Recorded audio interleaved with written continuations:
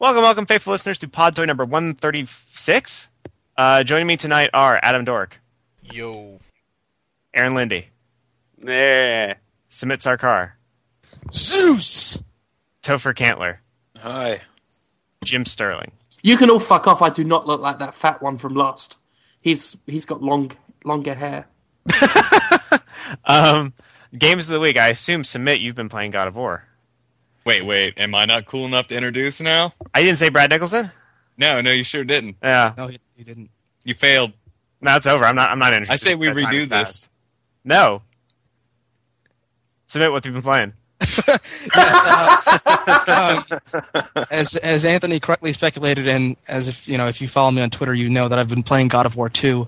First off, I should say I'm sick. So if I sound, yes, I thought you were going to say I'm 6, and you were going to give a really unreasonable amount of happiness toward God of War for no reasons. No, I've had a sore throat and like a stuffy nose since Friday, but so more people than normal will complain about how I speak. Hey. Anyway, I did a news post on maybe Friday or Thursday about Sony and 7-Eleven have teamed up to do a promotion for God of War 3 where they introduced this new Slurpee flavor. It's called Kratos Fury. Blackberry and lime apparently is the. Drink of my fury. I just want to interject. The Kratos cup. I just want to interject just briefly because I was actually hanging out with Jeff Rubenstein. Hey, look, I'm Submit name dropping in San Francisco the other day. Hashtag Jeff Rubenstein. Hashtag Jeff Rubenstein. And he was telling me about this Slurpee thing. He was very excited, but then I upset him because I was like, it's like, what is it? Lime and what? Blackberry and lime. Blackberry and lime. And I'm like, well, vanilla and strawberry. White with a red swirly in it. Because then it looks like Kratos. And so he was like, well, I didn't pick the flavor. Well, but Slurpee, it would just become pink, right? I don't know if you can have swirls in a Slurpee. You could put little... That would be the exact opposite of what you want out of a Kratos Slurpee. True. But, you could put like a little thing on top. It could be done. Slurpee. I'm just thinking like lime and what? Lime and what? Right. Well, in any case, the whole point of that is that they have 4 different God of War themed cups, and they come with free in-game DLC for God of War 3. So what? No. They come with points. You get What? points. Hold on. How is that better?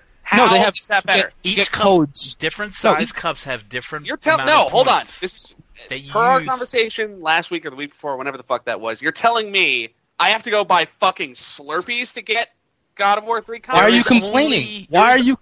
No. It's not a pre-order bonus. It's just Dude, like I'll hook you up with like all the points you can handle. There's only one DLC item. There's a bunch of different stuff. There's just only give me one the thing. fucking item. I don't want to go buy fucking as far costume. All as the far rest as I is know, like- Calm down. Whoa. One at a time. Submit.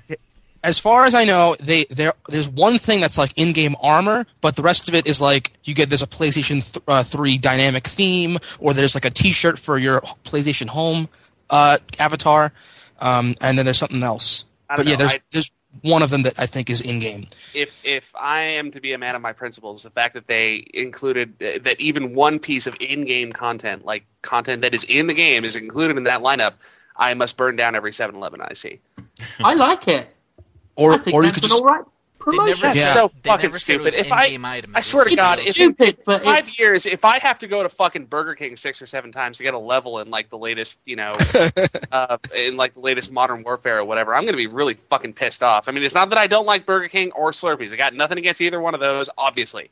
But I just I don't know. I mean, like last week we were talking about different DLC in different places when you reserve the same game. If you get like just an extra bit of armor from buying crushed ice, then there's no. I think that's quite cool. Yeah, like this instance in and of itself does not trouble me. What troubles me is the fucking road that it seems to point to. It's a big sign to me that just says, "This is gonna get worse." The road is Slurpee Deliciousness Street. Yeah, There's nothing wrong with that. The slippery slope It's paved of with Slurpee ice. does not. all right. Delicious Anyway, I should not have even brought this up, but that is a thing you can do starting actually today. I believe was the day the promotion kicked off. But so I saw someone tweet that like they had their 7-Eleven had the cups, but they didn't actually have the flavor, which whatever. So writing that post made me think of God of War 2 because that was a game that I had only gotten about halfway through. I bought it when it came out, and I just stopped playing it for one reason or another. I moved on to another game. And hadn't gone back to it. So I booted up God of War 2 because I'm lucky enough to have a 60 gig launch PS3. And the date of the last save was April 13th, 2007. So I haven't been playing BioShock, but I've been playing another game from 2007. And I've put like another maybe – I was like 9 hours into the game at that point, and I've put maybe another 7 or so since then into it. And I just stopped at I just finished the boss battle with Lachesis and Atropos, two of the Sisters of Fate, and oh my god, holy fuck, that was like it might have been the best boss battle I've ever played in a video game, maybe. I don't even remember who you're talking about. It's the two sisters with the room with the 3 mirrors in it. It's been a while since I played it, I guess. It's like a circle. That was sort of my thing with that game was that it's the only game I've ever played that was too good at consistently showing you cool things, so they all sort of mesh together in my mind. Like you're always doing something awesome in that game, so there's no sense of like high point, low point. It's just all sort of jumbled together. Yeah. Well, and what was really neat about the boss battle was that the way it was designed to sort of mix gameplay elements that you'd sort of learned to that point. Because when I started up the game again, I was at the point where you might have seen this in the trailers for the game. They had the they'd have the grapple points, and you would swing from these pillars that were toppling over as you were swinging from them, which was awesome. Like on the PS2, like that was freaking amazing. And in this particular boss battle, you have these 4 grapple points in the room, and one of the Sisters of Fate, Lachesis, is like firing green energy blasts at you, and you can like swing from the grappling points to stay above the ground and avoid her attacks and things like that. And then you also have to deal with the other Sister Fate at the same time. So yeah, that was a really, really awesome boss, the way it synthesized these things. And immediately after that was the most frustrating thing I've come upon in a video game in quite some time. So I don't know. I'm amazed at how quickly the game went from mind-blowingly awesome to insanely frustrating. Because right after that is you like walk into a hall, and then you see the third Sister of Fate, who looks like Ursula from The Little Mermaid. She's like this really fat, blob, and she's like purplish and whatever. And you have to go down this hallway, this spiraling ramp downwards, and fight 7 waves of enemies, and there are no checkpoints at all. And I'm playing on hard, and someone asked me why I always play games on hard. And I was about to. That's not the case. It just happened that it just so happened that I right before God of War 2 came out, to sort of get myself psyched up for it, I played God of War 1 on very hard, because I think I had originally beat it on normal. So I was like, I'll play this on very hard, and I'll be ready for God of War 2. So I started God of War 2 on hard, having just beaten the original on very hard. And so that's where I am. But yeah, that part is, there's just all these waves of enemies and like crazy. Have you considered just switching it back to normal for that part? I've considered it, but See, if I'd asked Brad Nicholson that question, he'd be like, "Ben, that's pussy shit, man." I wouldn't even be able to finish that sentence. I would have been. I'd rather not. I mean, and obviously there's no trophies involved because it's a PS2 game, but I'm not sure. I want to. Fuck that, then. Why are you playing it? Right. No, I want to look up and see if there's any bonus for beating it on hard, because I know there's a lot of extra content that they have. Like, I was looking in the extras menu. I'm sure there's something for beating it on hard. I'm almost positive. Yeah, but still, just the boss battle, alone, and lots of other stuff that I had played this week. God of War 2, awesome, and you guys should go get the God of War collection, because Sony just dropped the price to $30. So $30 for 2 of the greatest third-person action games of all time. Do it. All right. In HD. Aaron, what about you? Mass Effect 2. Sorry? Yep. Huh? I can barely hear you. What? Huh? Yeah, your volume is low. Your connection is shitty. All right. Well, shit, my connection's shitty. While Aaron deals with that, Brad, what about you? I played a lot of games. Topher, what about you? No, okay, I'll go. I don't want Topher to go. I gotta go so long. I gotta go so long that you forget. Like, that's my goal every week. I'm just kidding. I love you, Topher. All right, so I played Vandal Hearts Flames of Judgment. It's a downloadable SRPG for PSN and Xbox Live Arcade. I liked it. I didn't like it. I wouldn't say it's a great game. But it's a fun game. It reminded me a lot of Shining Force 2. Why are people sending messages? Okay. Anyway, I thought it was cool just because of its retro style. Like, this game is straight up old school. It cuts out a little fat. Like, there's no towns that you can visit. And things like that. I also played Death by Cube, which is probably one of the worst downloadable titles I've played in a very long time. Like, it is bad. It is super fucking hard and just unforgiving. And I what the fuck is Square Enix doing? I've heard their other one, like their other downloadable title. What is it? Zero Earth Defense Force. Zero Day Attack. Bad shooter bad. Yeah, I heard that shit was super fucking hard too, like ridiculous. Well, it's not just hard; it's bad. It's boring as fuck. Yeah. Well, see, there you go. That's kind of Death by Cube. Like, it looks cool. Like, if you just saw a screenshot and you'd be like, man, I'm all over that. But no, it is not a good. I guess I should preface it. It's a dual stick shooter. So it's really hard to fuck those up anymore because they've made 1 billion of those. I also played a bunch of iPhone games. I guess the only one worth noting is Crush the Castle, which I think Destructoid reviewed as well. And Dale liked it, whereas I didn't like it at all. It was a really simple kind of like it's made by a developer called like Casual Games, so you already know you're in for it when you try it out. But you play this game on a horizontal plane. You push your finger to fire a trebuchet into a fortification that looks like shit, like it's just like twigs. And like the goal is to like the goal, even though the game's called Crush the Castle, the goal of the game is to kill the people standing underneath the castle or inside the castle. So, like, you destroying the castle means nothing. Like, if you hit a dude with a fucking cannonball, like, you win the level. I don't understand. It has terrible physics, and I don't know. But anyway, if you guys are interested in any of that, you can visit MTV Multiplayer and check that shit out. You can click on my links and dig them and shit. Oh, wait. MTV Multiplayer. Yeah, right? I forgot to mention, I won't write a review on this. I thought I was going to initially. I played the Return to Ostagar DLC for Dragon Age Origins. And that's not any good at all. Like, they are taking your money if you buy that shit.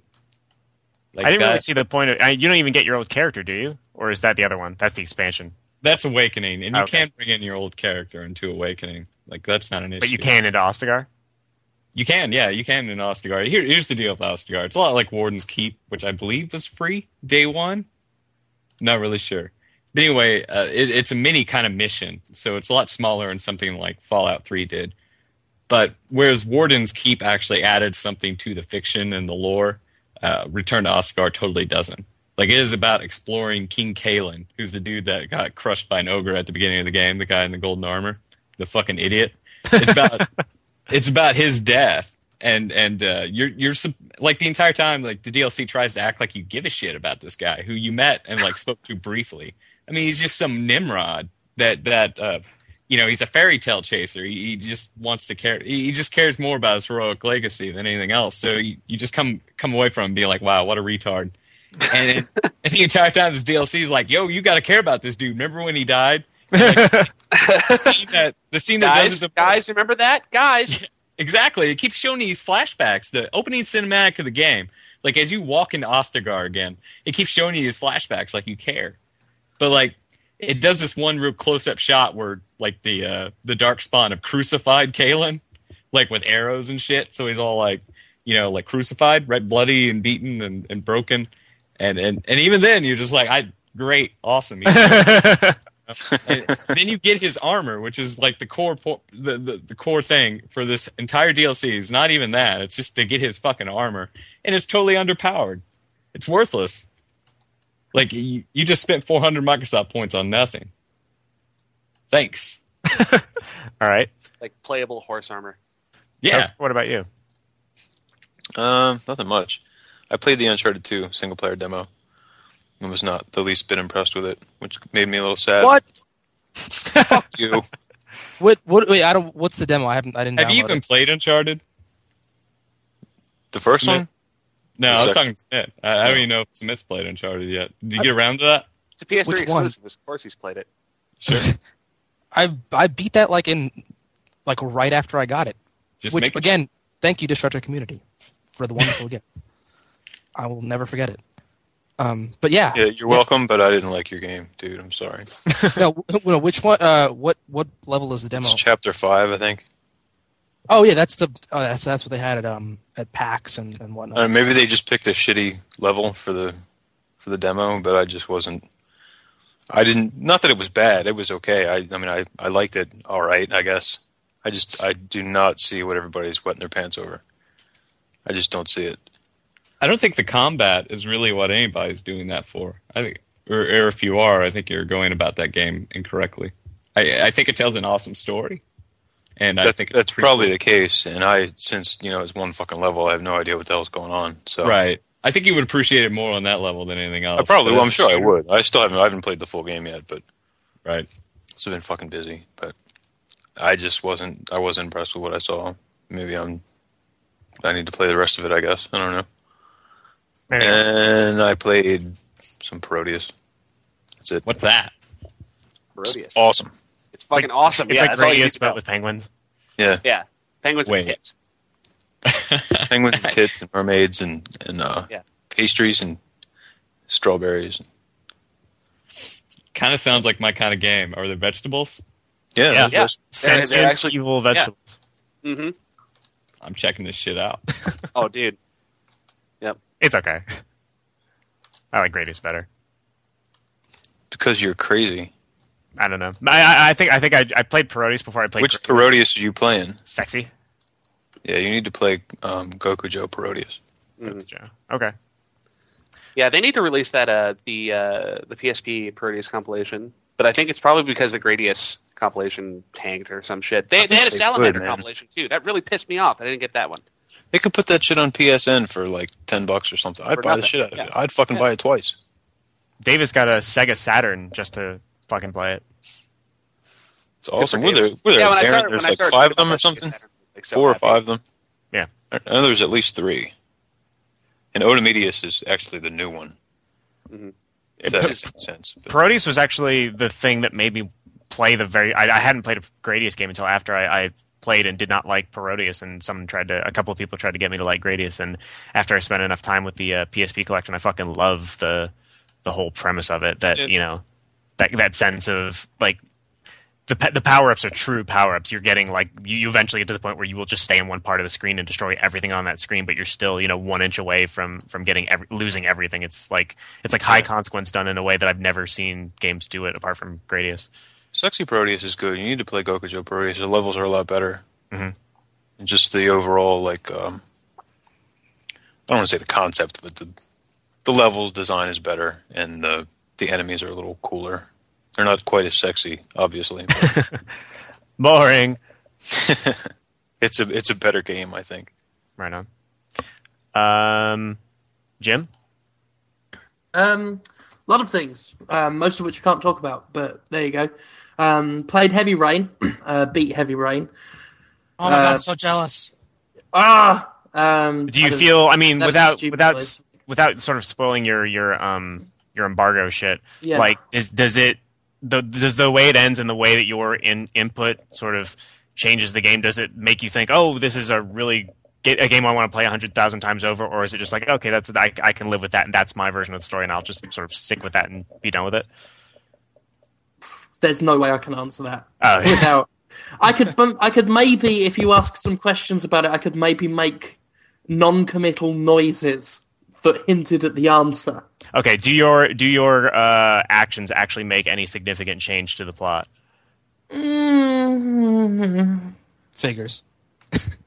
I can do that. Yeah, so, that was a game. The best I could probably say is that Nick Chester and I agree on the finished product. Which is something nobody likes it. Wow, I mean that's rare. It's actually unprecedented. Nick Chester and I have never agreed on a video game before, as far as I can remember. We are in almost complete agreement on every point. So, I mean, that's all I can say. So there you go.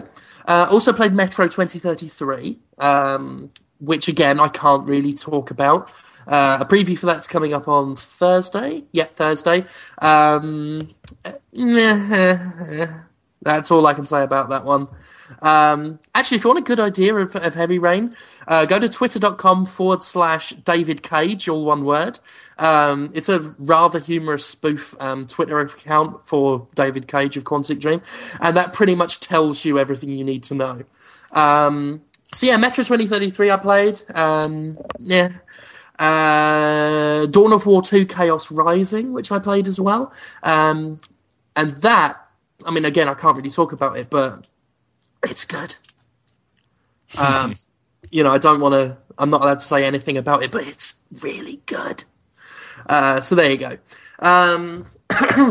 That's about it. I looked at the THQ games at an event, very weird event actually, because where there was at some like underground bar which they'd made to look like a Russian metro station, and they had Russian soldiers running around barking at you in Russian, Jesus. And it was fucking terrifying. They're just like, God, oiski, oiski, oiski! That's not a real Russian word, that's quite racist and offensive probably, but they were doing that, and then like everyone was just like looking around, didn't know what to do, and he kind of gave up and just said, go, go, go! And so we goed. And there was and they had a fucking smoke machine everywhere to the point where you couldn't really play the game because there was so much smoke. And a guy playing a guitar, and a fake fire, which was just smoke, by an orange light, but it looked really good. And that's got nothing to do with the game, but you know, if the special edition had a bit of smoke and a light, that would be the best game ever. But yeah, so that was games I played. But yeah, it was weird because 1 minute I was playing the game, and I look up and there's just a party around me, and fucking Ray is there, and Dyson is there, and like a gang of people from 2K Games was there, and a huge, scary, fucking massive black guy from Ubisoft was there. And we were introduced, and I shat my pants. Because he gave me the scariest look in the world. Did you think that it was the guy who was going to break Sumed's camera? Yes, it was. It probably was, because you know they're all the same person anyway, aren't they? But you probably worked on Assassin's Creed 2 then. Well, that's the thing. Like, I was talking to Dyson, and Dyson's like, I don't know if I should introduce you to, but this is Jim Sterling, and then this guy who must have been like, well, I don't know how tall he was, but to me, he was the tallest man in the world at that point. He was like 7'8", and he just gave me like this look, and then raised his hand, and I don't know if I flinched or not, but he just shook it. And then I said I was very glad, because you know when someone says this is Jim Sterling and the arm goes up, I'm getting ready to either shake a hand or duck a fist. So you know that was cool, and he was actually good about it. And then I ended up doing shots with people from IGN. And it was weird. There's like half the fucking industry there, and I was just there to play a fucking game.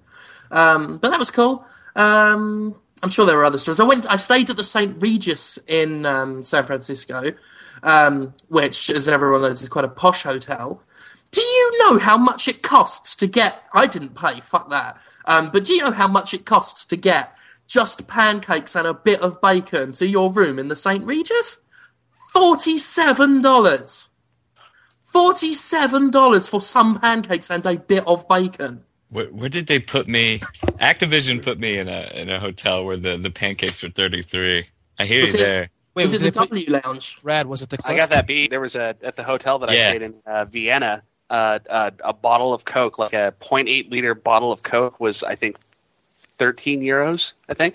Oh God. This is silly rich. Like, even if I was that rich, I wouldn't want to spend my money. Like, I wouldn't want to spend $50 for pancakes. And the worst thing about it is, if you're at a hotel like as posh as the St. Regis, I I feel awkward doing room service because I know that the person who is serving me is better bred than I am.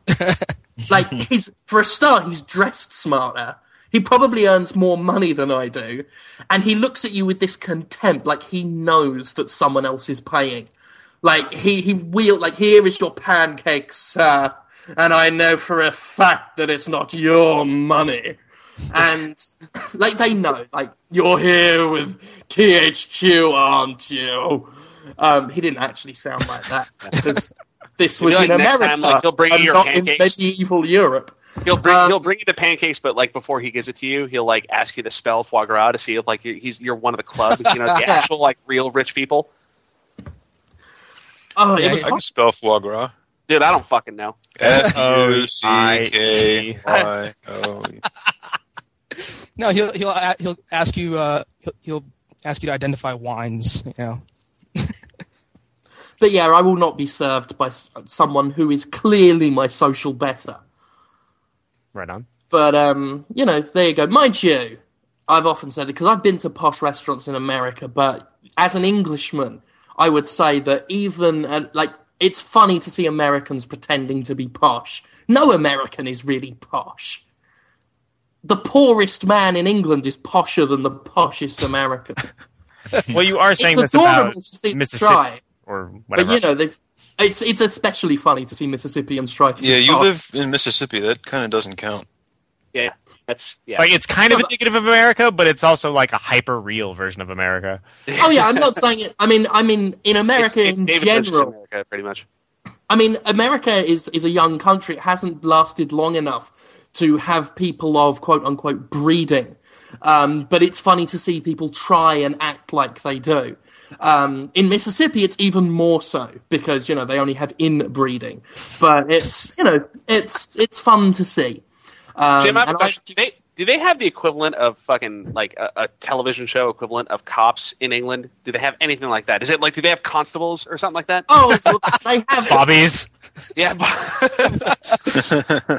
The only one I remember documentary I remember on police was like a very serious one filmed without the police knowing, that basically exposed every policeman as a racist. I think you need that because I think you need that, and you need to see that so you can be brought down a peg like the rest of us. We've been all of us on the show have pretty much grown up with Cops. I think that show's been running for like 24 years.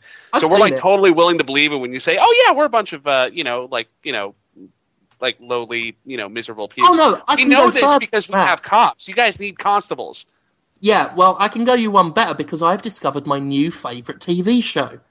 It's called Let's Make a Deal, and I'm sure you've all heard of it, but I, having, not lived in this country, have never seen Let's Make a Deal before. It's the greatest show of all time. Imagine the American version of Deal or No Deal, right?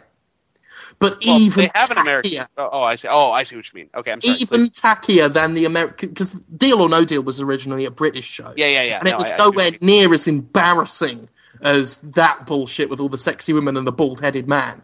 But imagine even without Howie Mandel, I am shocked.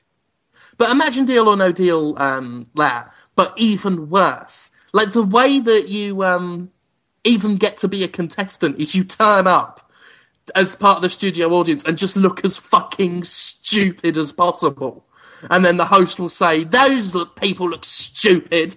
Get the fuck up here." He doesn't actually say that, but that's Hold on, wait a minute. Are we talking about Let's Make a Deal as in, like, Monty Hall Let's Make a Deal? Yeah. Like, they rebooted the original show? Oh! I think he's talking about the original show. No, I'm talking about the new show. Wait, there's a new Let's Make a Deal? Yes! Oh, it's rad. He was a and so was the everyone else in that show. The original host wasn't like a bald coloured fella, was he?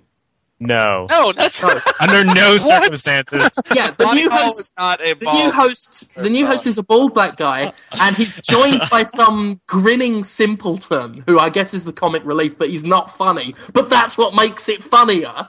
And like, people turn up with like pirate hats on their heads, or like holy shit, he's pretend tires. Oh my god! And then he's like, "Hey, you're a pair of stupid honky cunts. Get your white asses up." He doesn't say that, but that's I can't believe you said colored though. And that's what I was gonna say. I just that came out like so naturally. I'm allowed to. Jesus. I'm allowed to because he sold us the slave, so I guess it's okay. As I have been claiming today on the internet, I am an African American. So I am allowed, because it's Black History Month, right? We are all descended from Africans anyway, so it is my history month, and I am an African American. So Black Power, I'm taking it back. What's up, my niggers? Oh no! What? I'm allowed to Neither say Podtoid nor Destructo.com endorse the views of Mr. Sterling or his nationality. How fucking dare you, you racist? All right.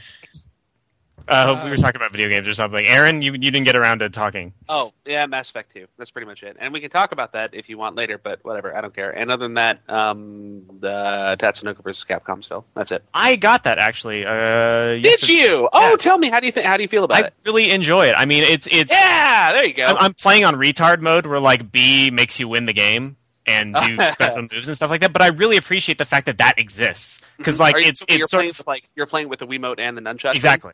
Oh, yeah. It's obviously, I would never last for 3 seconds against anyone who's even remotely capable, and could differentiate between low, medium, and high punches or whatever. But, like, the fact that that's there is sort of the gateway drug. It plays like Smash Brothers when you play it that way. Yeah, a little bit. And it's sort of like, it's like the fact that that that's not like the quote-unquote true way to play the game sort of makes that, like, this is your preview to the real game, little kid, once you learn how to use the actual mechanics, and once you can understand the strategy involved in, when to do hyper combos and blah, blah, blah, you can play the quote-unquote real way. And, I just love being able to pull off ridiculous hyper stuff without having to get really frustrated that I didn't do the button combination exactly right. So, I mean, like, it almost seems like a great combination of sort of having that weird fighting games depth that I could never understand, but also being really accessible and being able to switch off between the two in a way that, like, well, I consider myself kind of in the same boat where, like, when I got Street Fighter 4, like, I really tried to get into it the way that I was into, like,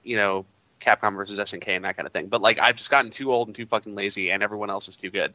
And plus, with the advent of online play, I'm always constantly reminded of how terrible I am, Mm-hmm. But when I played Tatsunoko versus Capcom, the first thing, even though I was playing with a classic controller and actually had, had control over the light, medium, hard attack buttons as opposed to punch or kicks, like, that was simplified enough that I felt really fucking good, despite the fact that I had no idea what I was doing. So I can only imagine what it must be like when they simplify it further, because it already feels like so much less intimidating than any other fighter I've ever played. Mm-hmm. And beyond that, too, like, I didn't know anything. I still don't know anything about Tatsunoko, but there's this weird, like, sort of cool magic to not actually knowing who half the characters in that roster are. Yeah. And, like, seeing all these little special moves that are obviously referential to something and means a lot to some group of people that I will never meet. And you have no idea what the fuck they are. And, like, I'm sort of torn between, like, wanting that to be my entry into the Tatsunoko universe and just wanting to watch a bunch of episodes of G-Force, and also wanting to never, ever do that and just keep that sort of vague misunderstanding of, like, why is there a giant gold lighter who is also a robot who fights you? Like, I don't want to know. Maybe it's cool to just make that up in my mind and try to explain it. There's that one character, Yatterman, that I had never seen before. I'm familiar with some of the Tatsunoko properties, but not all of them, obviously. And Yatterman is one of the ones that I didn't know. And one of his hyper attacks is this giant fucking robot that appears out of the background and just, like, bitch slaps your enemy. And he's like a big, like, silly looking fucking thing. And I had no idea why, but it made me laugh my ass off. And I kind of want it to stay that way. Like, I don't want to look up anything about it. I just rather it be like the wackiest, like, I kind of like in my head just imagining that these are original characters the way that characters used to be original before, Capcom started recycling everybody. And I know that's not true. They do new characters, and good for them. But these are, like, really imaginative, flashy characters that are, like, that's the thing. I know nothing about them, but I like all of them because they're really fucking colorful and really cool and have interesting characteristics and shit. So yeah, Jim. Notice he didn't say they're colored. What you? How dare you say that I cannot say words, but based on the color of my skin, you fucking racist. That's a problem with your lot. They're always so racist. Speaking of racist, I've been playing White Knight Chronicles. I can't talk about it really, but dude, it comes out tomorrow. You can't talk about it? When's in embargo? Well, I'm probably still embargoed even on the review. Talk about it. But okay, I played an hour and a half. About 30 minutes of that was in the character creator. Dude, it is a super JRPG. Like, it is JRPG to the fucking max, like, complete with like a 20-minute cutscene at the beginning. Oh. And the character creator is just kind of ridiculous. Like, I have this running joke where I make Peter Weller my main character in every game. and it works great in Mass Effect. I don't know if you guys seen my photos of Peter Weller in Mass Effect, and I'll pass that around later during the break. But you can't make Peter Weller in this game. You really can't. Well, then it fails, obviously. Yeah, 1 out of 10. if you write a review of this shit for MTV, that's all that the review is. If you write any more than that, you should be fired from MTV. And you can't make a Brad Nicholson for sure. Like, they don't know that people like you exist. Yeah, well, like, it has these, it all has really simple, okay, let me take a step back. Fight Night Round 4 has, like, the really cool sliders they're fairly intricate, but easy to use, intuitive. Basically, do all the characters, like, come out as 17-year-old stick insects with Sonic the Hedgehog on their head? Yeah, totally. Even the old guys, like, look really weird. The sliders are very general almost in, like, what they do to your body. Even there's a ton of them. There's a ton of these sliders, but I can't really, like, you can't do anything with them. Mm-hmm. And even the body sliders, like, their definition of, like, biceps is just, like, arm fat. Like, I'm sitting here trying to make my guy, like, a little bit bigger, but the only thing that's happening is this is, like, he looks like he has bat wings now. And that's okay, I guess. Like, I went with it. I'm like, all right, I'll roll with this dude. And then he's not even the main character. He's not even. I sat there for 30 minutes trying to make Brad Nicholson, or first Peter Weller and then Brad Nicholson, and he's silent protagonist. He is a silent protagonist as of the first, like, 35 minutes of the game. I hate character creators, like, really in-depth ones. I think we've talked about this before, but I view them as a problem because I'm one of those guys who is very unhappy with things I create. So, and the more options you're given in a character creator, I find that it just gives you more opportunities to fuck up. It's that whole, like, an artist who keeps adding to his painting until it's just like a brown splodge. And it's when I do my characters correctly, they're brown splodges. But so you get these opportunities to, like, tweak the bridge of the nose or the width of the eye, and you get so many options. You can't make it look like what you want it to look like because there's unless too you want much. it to look like a fucking circus freak. That's pretty easy to do. Basically. That's awesome. If they limit you, then you end up being happy with what you've got. And like, that kind of looks like me, good enough. But then if you've got more to do, it's like, it must look exactly like me. It's all fucked up. Now the last time I actually actively tried to make a character that looked like me was Fallout 3, and it kind of worked. But actually, I have one tangential thing. This thing that I discovered. The best I got on Fallout 3 was Burt Reynolds with a mullet and purple hair. I think that's the best anybody's ever done. Yeah, Fallout 3 it is impossible in that game to create someone who looks remotely human. So that's actually, what you do. If you give up, one thing I'll address about character creation, okay, is that every game that has character creation, obviously, because of the nature of modeling in games, you can't, like, create hair. They can give you a library of hair to select from. And I've never been able to create a character with my kind of, like, mop fucking head of hair, like my Farrah Fawcett bullshit that I've got going on, right? And now I bring this up because this is something I discovered just today, and I found there's a character in a game that is on the shelves right now that has a head of hair that looked exactly like mine, and he actually kind of looks like me. Unfortunately, he is, and I'll link you guys to this now, he is the massively obese character that was introduced in Tekken 6 named Bob. If you guys look at that, he's a fucking... Look at that! Yeah. See that shit? It looks like me plus me, but, like, it's just like me plus about 250 pounds. Like, it's fucking... Like, there's the one character that actually looks like me in terms of, like, hair and facial structure. It's also, like, morbidly obese. Not just, like, fat, like I am. I'm fat, but I'm not morbidly obese. This character is fucking morbidly obese. Okay.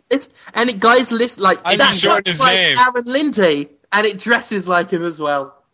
Bullshit, it does! Fuck you! That is you to a T, mate. I bet you're even really cool, Bob. Oh, good. Use that or Brad's. No, but that was like the biggest. I saw that today at work because there was the way I found it was there was a on NeoGAF there was a thread like about like have there ever been any fat main characters, which is interesting because I remember talking to I think it was Anthony. I mentioned it to you or somebody. Yeah. And when they showed off when Max Payne 3 appeared on the cover of Game Informer, and I was like, holy shit, it's our first like pathetic looking fat protagonist. Like, because really, you don't get that. I mean, people, as often as people complain about like the hypersexualization of women and how there are no real looking women in video games, if you think about it, there really aren't many real looking men. And what I mean by that is fat, washed up, fucking pathetic looking guys like Max Payne and Max Payne 3. There really aren't. Reload the Twitter or reload the Wikipedia page. Yo, they just confirmed it. This guy is Aaron Lindy's doppelganger. Oh my god, that's adorable. That's awesome. See, I knew I shouldn't have brought this up. That's the fucking sad thing, is that he looks like I'm a big guy, but Jesus fucking Christ, did the one character that had to resemble me at all in terms of like hair and face have to be that motherfucker? Like, it's so unfair. Like, that's just it's not fair. Now you should refresh Twitter, by the way.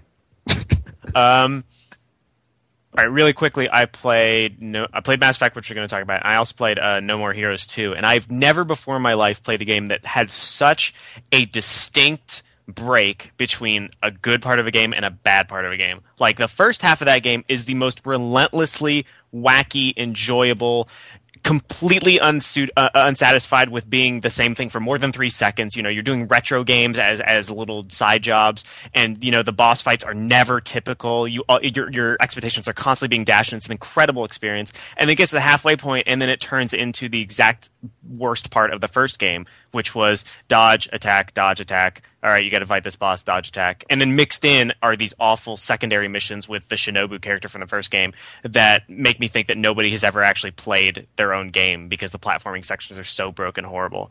And I just wish that, like, whoever was responsible for the first half of that game needs to make an entire series of games that have that entire sort of design philosophy, because I've never really seen that sort of, like, awesome wackiness in a game before, and it just pisses me off so much. But Mass Effect 2, Brad, you said you disagreed with something that I have said or am about to say, depending on when people listen to this, because my feature is going up tomorrow. But I basically said that I didn't like the fact that the characters in Mass Effect 2, when they do die, spoilers, I guess, that when they do die, it's sort of more out of just this sense of weird luck and you choosing like the wrong answer rather than being this legitimate sort of dilemma, like the end of Dragon Age, where the deaths actually mattered and they actually reflected back on you. And you said I was totally wrong. Yeah, I guess, can we just open this up as spoilers? Yeah. What, seriously? You're never going to play it. It doesn't matter. No, I'm not saying for me, but I'm saying for our listeners. Can I just say, just before the Mass Effect discussion starts, right? Can I just make one request of you, Anthony, and you, Brad, that neither of you refer to it simply as Mass. I've never done that. I've been I spent the past week with like games bloggers and that lot, and it's the thing about math is it's in space, and ow. Sorry. Did you hate yourself into pain? It happens. That's like when people say ass creed and aren't being derogatory. I'd rather hear that than mass and have somebody think. Worse than that is when people call it Jade Raymond's ass. What was that fucking dude from King of Kong? He was like, yeah, Marble Madness. We just called it Marble. Was that the same guy who was calling that women DDG for Drop Dead Gorgeous? Was he? I don't know. I don't know. Or not. That guy was my hero. Ass. But anyway, Brad, please continue. Well, all right, wait, hold on. Just before we... That sounds different. What? Nothing, continue. Okay, no, I was going to say, should we want to take a break before we just go all out with Mass Effect 2, I guess? Yeah, why not? Good idea. Yeah. So, okay, here's what we're going to do, listeners who don't want to hear it. We're going to talk about the ending, and probably not the end boss. I can't imagine we're going to talk about that, right? No, it's just that it's kind of silly, but it's not a big deal. Right. So we're going to talk about the circumstances in which characters die, basically. And that's kind of a reveal in of itself, because the game isn't like... Thanks for... No, that I'm unapologetic about. They tell you pretty much from the beginning of the game that this is about a suicide mission. No, it's not that. I didn't know the game had circumstances in it. I didn't know it was a game. Mass Effect has guns? What? Yeah. But yeah, we'll do that and we'll be right back. This week on the GamerCast Network, Podtoid switches to Monday night recordings. There's a Jay Leno joke there somewhere, but it's probably too late for that. The Apple iPad, is it just an overgrown iTouch, or are we missing the big picture? On Uncle Gamer Radio, episode 130. On Sarcastic Gamer Pink, episode 55, Jax, Leslie, and Harley discuss Mass Effect 2, the iPad, Golden Showers, and more. Discover the community that brings you all these great podcasts and more at GamerCastNetwork.com. Okay, we got some really spoilerific Mass Effect 2 talk coming up. If you want to skip it, go to 1 hour, 10 minutes, and 30 seconds in the podcast. All right, welcome back. All right, so we're about to talk about Mass Effect 2. And I already sort of said how I feel about it. Brad, what's your take on it? Well, in terms of let's start out with the foundation, right? Are you saying that the meaningful choices that you make for the suicide mission aren't meaningful? I'm saying that they are either basically sort of uninteresting choices, like do you want to get more armor for the Normandy? Of course you do. There's no downside to getting armor for the Normandy. So in doing so, you prevent people from like level who aren't on like the 4th level of your ship from dying. And that's not a choice. That's just making sure that I'm super prepared and I have a lot of free time on my hands to do side quests. And the stuff like when two characters get into arguments, when you're forced to make a choice there, I think that's really cool. But the problem, a sort of secondary problem, is that my Paragon score was always high enough that I never actually had to make those kind of choices. But that sort of difficult taking a stand and having a consequential decision to make, I love that. But it just I was in the complete opposite position, Anthony, because I think as you mentioned to me, like you get a boost in your Paragon score if you load up a character. I didn't do that, so I started as a clean slate and so basically, one of the showdown happens after you finish 2 characters. Can I just say who, or are we? Yeah, spoilers. Okay, sure. Right. So 2 of the first characters that I did the loyalty missions for were Miranda and Jack, and I did both of them before people got all abducted and shit. I didn't wait till late to do that. So my Paragon score was below 80% or whatever it has to be for you to be able to opt for that. So all of a sudden. And this pissed me off because it just seemed like a lapse in judgment in terms of game design, that I get back from saving Miranda's fucking sister, and then all of a sudden she's getting into a bitch fight with Jack, and she's being a cunt. Like Miranda was being a total fucking just bitch. Like she was like, you're just that ugly girl who dresses weirdly, and Jack's like, I'm gonna kick your ass because you're being kind of a bitch, and and I didn't have any option to I didn't have either Renegade or Paragon conversation options because I wasn't built up high enough because it happened relatively early. So right after doing really awesome things for both of these women, they're both like, choose, damn it, and I couldn't and I couldn't I had to choose, but so I chose Jack because I in my head, she wasn't being quite as much of a bitch and acting irrationally and whatnot. And then, so Miranda hates me for the rest of the game. And I literally couldn't, I tried doing every single mission or thing that I could do. Like, I even bought a guide, to do every single thing that would reward me with Paragon points. But I couldn't get enough to get to 100% by the end of the game that I could make her, not hate me. That pissed me off so fucking much. Here I am, running around the world, or running around the galaxy, saving everything, saving her sister and whatnot, and she's still all bitch cakes at me. Now ignoring the timing of that it happened to happen right after you finished saving your sister, isn't there some value to the fact that, no matter how much this person likes you, that there are just sometimes irreconcilable differences between people, and the fact that you have to live with that, and that maybe it means that people are going to die as a result of that? Well, no, because one of the options was, there were 3 options, right? There was, Jack, you're being a bitch. Miranda, you're being a bitch. You're both being bitches. But for some reason I couldn't say that. And that seemed really dumb to me because it wasn't it didn't seem outside of the realm of possibility that it would occur to Shepard to be able to try to solve things diplomatically, even if he wasn't a paragon of virtue or a right bastard. He should have been able to that's. Well, what about this? What about this? If you did have that option, but in doing so you lost both of their loyalties, would that have been more satisfying? That would have been really fucking interesting to me. Or if if that course of dialogue was lengthier and more interesting, where it wasn't just I hate you, no, I hate you. Hey, you need to choose, and then you choose or something. It was so there was only really one step to it. If it was actually a little more. What's the word I'm looking for? Just a little more well-developed, that there was actually some kind of back and forth between this, and a little more some ambiguity in the conversation, as opposed to you need to choose which one of us you don't want to hate you. because obviously you're not a big enough good guy for us to allow you to reconcile our differences for us. What I thought was interesting was when that happened to me, that argument matched the tone, because I had just got done with Jack's fucking trust mission. What do you call those again? I'm sorry. I think forget. Loyalty missions or something. Yeah. Loyalty mission, whatever. I just finished that, right? So then they got in this terrible argument right after the fact. But, I was able to talk to Jack afterwards, and I thought, it took me about an hour or so. This is what I was talking about last week.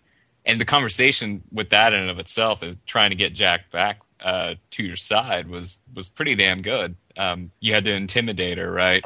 And the line was something like, "What, do you want me to kiss your ass in front of Miranda?"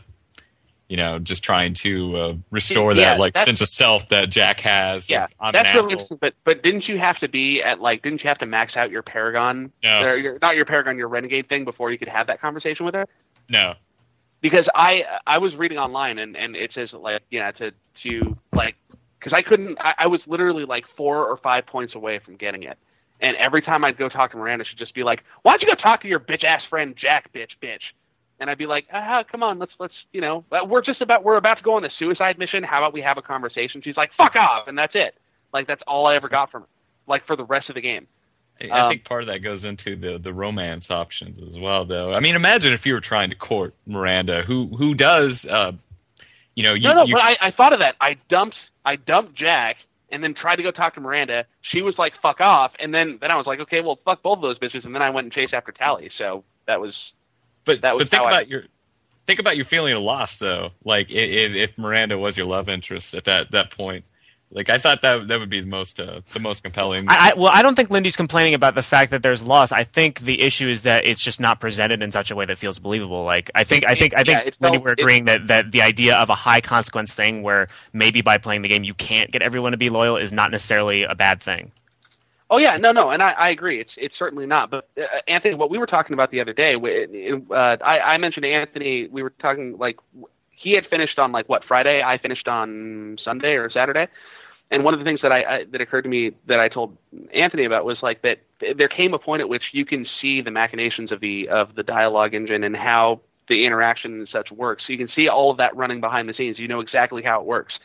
And so I think that's midway through the game, I just couldn't believe, and that was kind of the tipping point where I was like, okay, these aren't real interactions. There's nothing genuine to what's going on, obviously. But the magic was kind of immediately just snapped to me in that scenario because none of it made fucking sense because of the circumstances by which it was presented. And it could have been fixed with something maybe it would be 2 or 3 missions after that one thing. But I was just like, why the fuck are they fighting now? And why the fuck is she never going to talk to me again? It didn't make any sense. So I spent the rest of and I didn't want to go do the suicide mission without having everybody loyal because I didn't want to lose anybody. I wanted to try to save as many people as possible when I went on the suicide mission. So I spent the rest of the game trying to win her over, and I just couldn't fucking do it, and it didn't make any sense. This was a woman who, up until that point, had been rational almost to a fault, and suddenly became exceptionally irrational, and I couldn't understand why. And yeah, I mean, if it was something if it was a situation in which if it was a no-win scenario, if you had to walk out of that thing just pissing off one of them, and then over the course of the rest of the game get them back, that would have been really cool.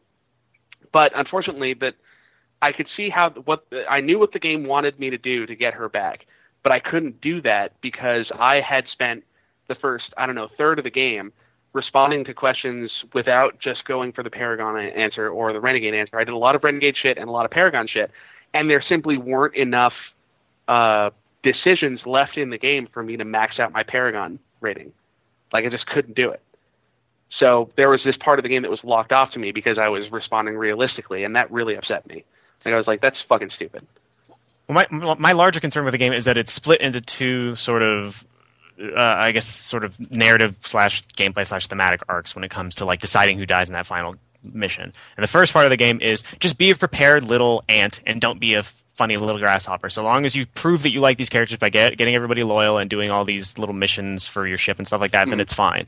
And on the one hand, that's problematic because it's not forcing me to make choices. On the other hand, it's also problematic because it means I'm not going to get anything dramatically interesting. But so to sort of counteract the fact that nobody's going to die just if you're a prepared little busy bee, they go and they say, okay, now it's pretty much just random based on who you chose to go on these fire team missions. Instead of making it, which I did appreciate the fact that people still died in my game. Thane, Krios, and Samara died in my game, and when Thane died, I was really sad and. For half a second because I still had work to do, but I was like, I actually screamed no at my TV because I do that a lot because I'm an idiot. But and I like that, but like the fact that they died basically because it asked me, hey, A, B, or C, and I said B, and they're like, nope, C, he's dead. Sorry, it's not that simple.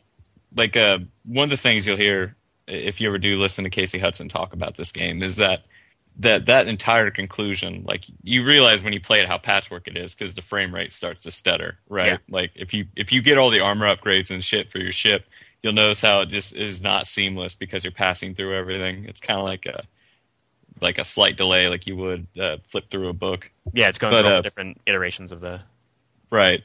But the system itself is actually really complex to the point where even Hudson doesn't know what the fuck it does. Like you can lose people that trust you. You can lose them. Yeah. I noticed that because I lost 2 people and both of them trusted me. Like, right. But they died for seemingly random reasons. Like, I selected the best person for both jobs. Like, I selected Samara for the leading the fire team, and for some reason she just fucking died because apparently she's not the badass ass kicking Justicar that she was for the rest of the game.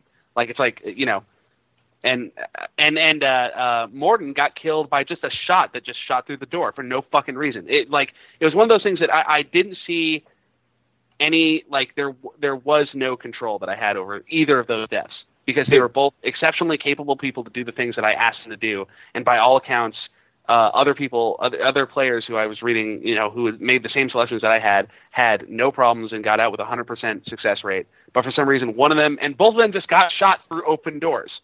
Like, it's like they just lingered in front of the fucking door too long and got shot. Like, what control could I possibly have over that? They're okay. So let's back up for a second. There's a core system. It's just like numbers. It's like a huge fucking algebra problem, right?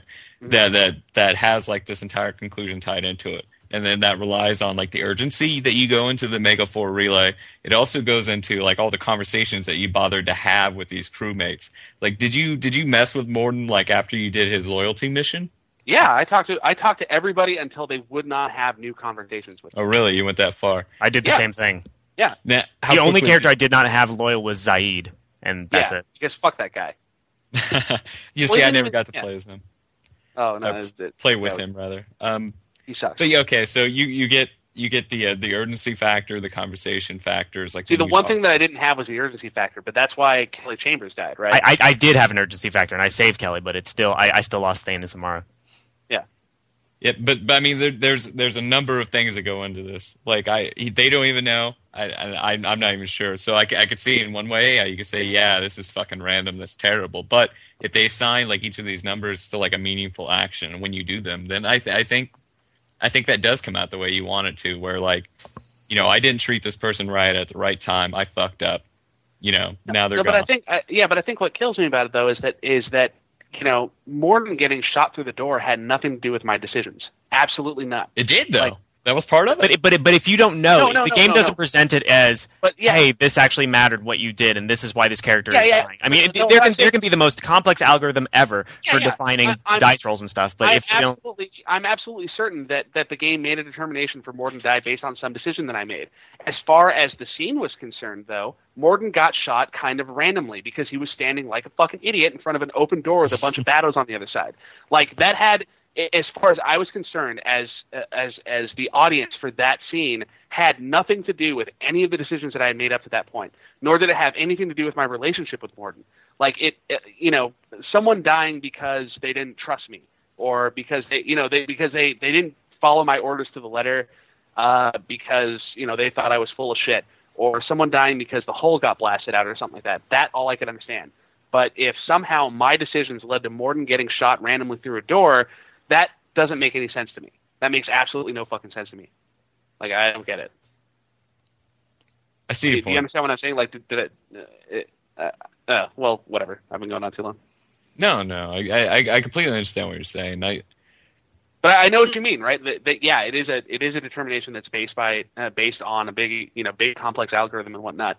But if it doesn't make sense in the context of the game, all it serves to do is to piss me off and to show me that no matter how much preparation I put in, there's always going to be a chance that someone's just going to die randomly. Which, granted, is something that happens on suicide missions. Sometimes people just get shot, but it after an entire game, an entire marketing campaign of people telling me all your decisions matter and all your decisions, will make a difference, and how you approach the situation is going to determine its outcome. That was the two deaths that I had nothing to do with my decisions, or it appeared to have nothing to do with my decisions. Right. Like if they were in a way that was more realized, like if that illustrated somehow that I had fucked up. But as far as I was concerned, I didn't fuck up. Right. I think the most unfortunate thing is you lost two people via the same mechanism. Mm-hmm. I think it's really what broke it for you, right? Yeah. Well, I mean, and how? See, and I only lost one person, but did your people die the same way, Anthony? Yeah, the exact same way. Samara is walking through a door, and then you hear a shot, and then she falls over. Thane is closing a door, and his face was out, and so he gets shot in the face. And I mean, part of the problem is that they both got shot through doors, and by the time Samara died, it felt a little bit arbitrary. But the larger issue is that you play a game like Dragon Age, and when people die at the end of Dragon Age, it's for very important, very distinct, very understandable reasons, and the reasons usually have something to do with your input. I mean, regardless of how awesome that our algorithm is in Mass Effect 2, it felt really random, which, I mean, I'm not saying is an unreasonable way to kill off characters. I mean, anybody who's seen the end of Serenity knows that random character death can be a really harsh, affecting thing. But in a game that's saying, hey, your actions matter, to sort of introduce these deaths as if they were completely random, don't really have anything to do with my input, was a real downer. Yeah. See, now that's one thing is that if all of that was scripted, that would have shocked me to my core. Like to see Morden get shot in the face, and randomly, and how fucking tragic is that? If that was all meant to happen, if that was preordained from the moment that I started on the game, that'd be one thing. But because it also suck. What's that? I said I think it was also suck in a game in an RPG. Yeah. I mean, it's because all of it, like Anthony said, because all of these were basically the result of my decisions. The fact that they weren't realized in a way where those decisions were somehow made meaningful vis-a-vis those deaths, I mean, it really disappointed me because I did not see any sort of causal link between them. None whatsoever. Let's go back to the core choice though of who to lead, which parts. Do you not think that reflects your relationship and your understanding of these characters? That definitely does. Okay, so let's even back up. Okay, so the first one where you had to crawl through the duct and fuck with the door. Did you send Thane? Is that how he died? Yeah, yes. And because I thought that he was the best man for the job, and but that was cool to have him die then, because it wasn't me sending the guy because I thought that he didn't matter and I thought he was going to die. So I didn't send I didn't send Legion because I didn't care about him because I thought he was going to die. I sent Thane because I thought he was the best guy for the job and he died, and that in itself does actually reflect back in a kind of interesting way, but not in a Dragon Age kind of way. Yeah, and I sent Morden for the same reason, because I thought he was the best dude for the job. He was an extremely technical person, and I figured he was my homie at that point. But he didn't die in the both Thane in my case and Anthony's, both Thane and Morden successfully completed that goal with no problems, and they got out and everything was safe. And then they died for a reason completely unrelated to that goal. That's what kills me. If they had died somehow because in that scene, okay, right, you're racing to open up those little gates inside the ventilation shaft so they can keep moving, right? Mm-hmm. Okay, so if it was something okay, you get to a point say I sent somebody that was say I made a dumb decision and sent I don't know, no, Tali would have been a good decision. I don't know, Miranda or some shit, right? And she's halfway through, and it suddenly occurs to her that she has no idea what the fuck she's doing and gets stuck or something like that, or can't negotiate some technical aspect of the ventilation shaft. And no matter how fast I go or no matter how many gates I open, she dies because she doesn't have the skills that she needs to get through that particular scenario. I made a poor decision as a leader, and she dies because of it. That makes sense. But I sent, the tech guy, and he got out. He's not a tech guy. Morden? No, he's not really a tech guy. Well, he's got tech abilities. Tech guy. What? Okay. Well, either way, regardless of who you send, I mean, Thane had tech abilities. I replayed it and sent Tally, and she's the ultimate techie, and she still died when I did it. So yeah, weird. But they don't. But that's the thing. It doesn't matter who you send. If they don't, if they complete their objective, but then just get shot randomly, that's my point. Is that that's where the disconnect is, right? Their deaths have nothing to do with the validity of the choice that you made, because they complete their goal and they just happen to get shot out front of a. What's that? What group are you sending them in after the fact too? Because you pick different groups to go off and do different things, as well as keep your own 3 people, and I think those have factors as well. It's like, who the fuck are they chilling with? And I understand what you're saying. It's hokey as shit that they're standing in front of a door, and there's really no defense for it. But I also think that's a factor as well. Like, who was Morden with? You know what I mean? Well, he was alone. With everybody, right? I mean, there was what's that? Yeah, by the time he gets back he finishes opening the door, he's with everyone. So there's really no. Oh, okay. Yeah. So I mean, yeah. I think we probably talked about this enough. Yeah, probably. All right. Submit. You had some shit you wanted to talk about. Yeah, there's nothing news. To do with. Yeah, there are 3 other people on this podcast. News. Shit happened this week. So. Let's see. First off, obviously, excuse me, one of the big announcements for the week was the Apple iPad was announced. Last Wednesday morning, I think it was Wednesday. I think. So, what do we think? Everyone, shut up and listen to me. The behemoth has just. Sorry. Game 3, man. Game 3. Not they anymore. just It's got a announced title that now. Game 3 is Battle Block Theatre. I am writing about it now. Sorry, Smith, carry on. Shut up and listen to me. It's called Battle Block Theater? Yep. That's pretty cool. Yeah, it's quite cool. That's more interesting than the iPad. I'm sorry, Smith. I'm just fucking with you. You're alright for a coloured. Thanks, I guess. No, so tell us, Jim, what do you think of the iPad? I'm curious. The iPad... More like the eye, not very good pad. I have to say, as an iPhone owner and a guy that reviews iPhone games, it's a pretty exciting piece of hardware, just because it's bigger and it's got better tech. Wait, really? I mean, all the iPhone games you do. Follower, but it is just a big iPhone, isn't it, that you can't make calls off? Yeah, essentially. Well, I'm surprised that you say that, because I play a shitload of kind of a games. Kindle killer. Makes me No, it's not. No, it's not. Got the whole fucking bookstore and all that shit. Right, but I will say this: like, if the publishers keep leaving Amazon, like Macmillan did, I think, or Macmillan, whatever, the people that do the Wheel of Time series, and like, who gives a shit, which is why I'm fine with it. But if publishers keep leaving so they can bloat their fucking prices on iTunes because Apple lets them, that's a bummer, and that's a Kindle killer. Because right now, Amazon keeps these books within the $8 to $15 range, which is fucking awesome if you think about it. But I disagree with the backlighting of the iPod or the iPad rather, and I think the pages look goofy as shit. Like that thing would be really awesome for reading a magazine. I would totally do it. But will I ever have a book reading experience? No. Yeah. No. That's the whole reason the Kindle uses that, and most readers, I believe, use that e-ink technology, because staring into an LCD screen for long periods of time is not good for your eyes. It causes a lot of, obviously, eye strain. That's the whole point of e-ink, is that it's it doesn't affect you like that because it's not a back. The point of it is it recreates the book experience, man. Like, that is, like, it looks like a fucking book. No, but specifically, the point behind the technology is that it's able to render, grayscale text without causing eye strain. That's bullshit. That's what I've read. But anyway, books give me eye strain, man. Like, what's that's the? Because nobody reads as hard as you do. That's just That's because you've got like two Bibles stacked together and you're ripping them in half. Of course, you're going to strain yourself. Grover Cleveland on that shit. No, but the pen is not mightier than Brad Nicholson. He doesn't turn the page. He just reads it until it fades, until it disintegrates. But speaking of the iPad as a gaming device, Dale North wrote an editorial you guys should check out. It's called iPad Likely to Change Gaming, Just Not Yours. He's speaking to Destructoid readers, most of whom are hardcore gamers. Because the thing with the iPad, and the reason I think it's dumb, at least so far, is that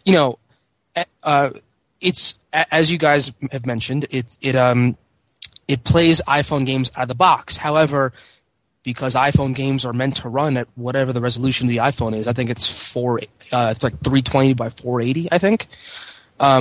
You can either run them in like a window in the center of a 9.7-inch iPad screen, or you can like do pixel doubling, which makes like games look really obviously pixelated. It doesn't look that bad.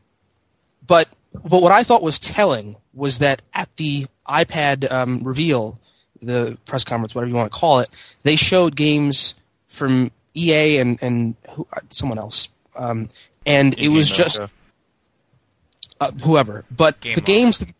It was Gameloft, wasn't it? Gameloft. Their Halo bullshit. Thanks, Adam. But what I thought was telling was that they showed games that they don't use the capabilities of the iPad in any special way. Our Joseph Fleury came up with, and others. Other editors, thought like, the iPad, for example, could be great for, a board game, say, like if they had a great version of chess or something like that. And I'm sure they're working on that. But if you're telling me that I'm going to want to play, for example, EA showed a Need for Speed game at the iPad reveal. I'm not going to want to play a racing game with my fingers on a touchscreen with no buttons. And I didn't want to do it in the iPhone, and I don't want to do it just because the screen is bigger. So I think that seriously calling out like horseshit marketing tactics as like I wouldn't want to play a racing game. Like, of course not. But it fucking looks sort of interesting in the video. Like, nobody wants to play a fucking racing game on the iPad. Right, but what I'm saying is, what I think is telling is that that's the games they were showing, which is again not.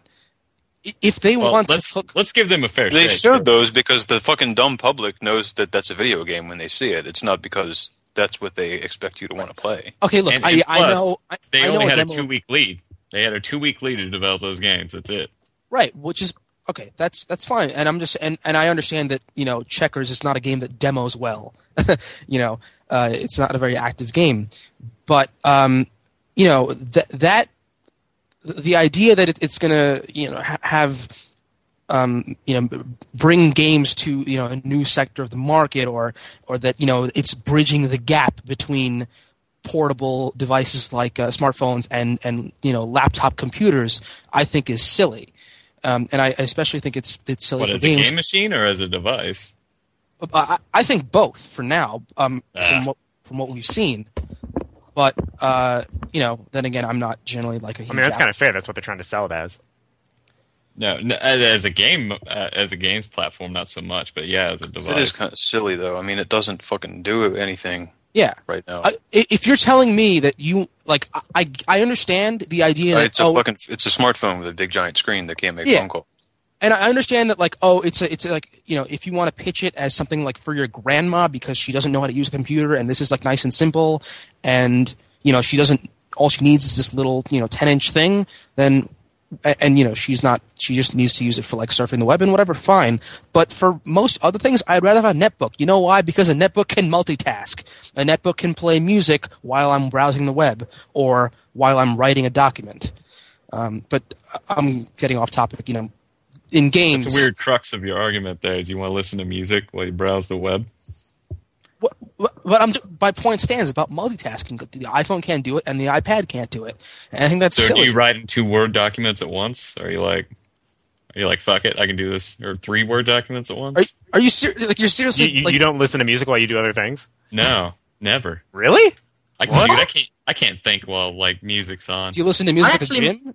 I listen to music while I do everything. Yeah, me too. I'm listening to music right now. The iPhone can listen to music and go online if I didn't have the 4 non-blondes, I'd be lost. I can't listen to music. Maybe that's no, but that's the whole thing of multitasking. Is that the beauty of other devices is that of a computer is that you can have fucking Firefox open to do research while you. But it's not a fucking computer. I'm not trying to be mean to you, Smith, but none of your points are all horseshit. I'm sorry. Actually, no, I make some. And I'm not by any means defending this stupid fucking iPad. I'm just saying, like, you're. The trouble is, like, you're right, Topher. It's not a computer, but then what the fuck is it? Yeah, I think that's the main problem. It's like, what the fuck is it? I think Summit's right. Like, if you're paying $800 or whatever it is for this thing, and it's just an iPad, like an iPod or an iPhone, but people are going, oh no, but it is not, and I'm like, well then what is it then? if it's not that, then it is, it has to be some sort of computer, but it can't do anything a computer can do. So, I make something right on it. It's rare that I back something up, so I thought I'd make a big show of it. This is this is coming from a Mac user, like a hardcore, dedicated Mac user. Like, I don't know what it is, and I don't think fucking Apple knows what it is. What it is right now is a platform. A blank slate, if you will. Yeah, exactly. God help us a bit. If you give it a year or two, it will be something awesome, and Apple will have very little to do with how awesome it is. It's going to be all the developers and all the other people that are out there with the ideas that are going to turn it into something awesome. Same thing it did with the iPhone.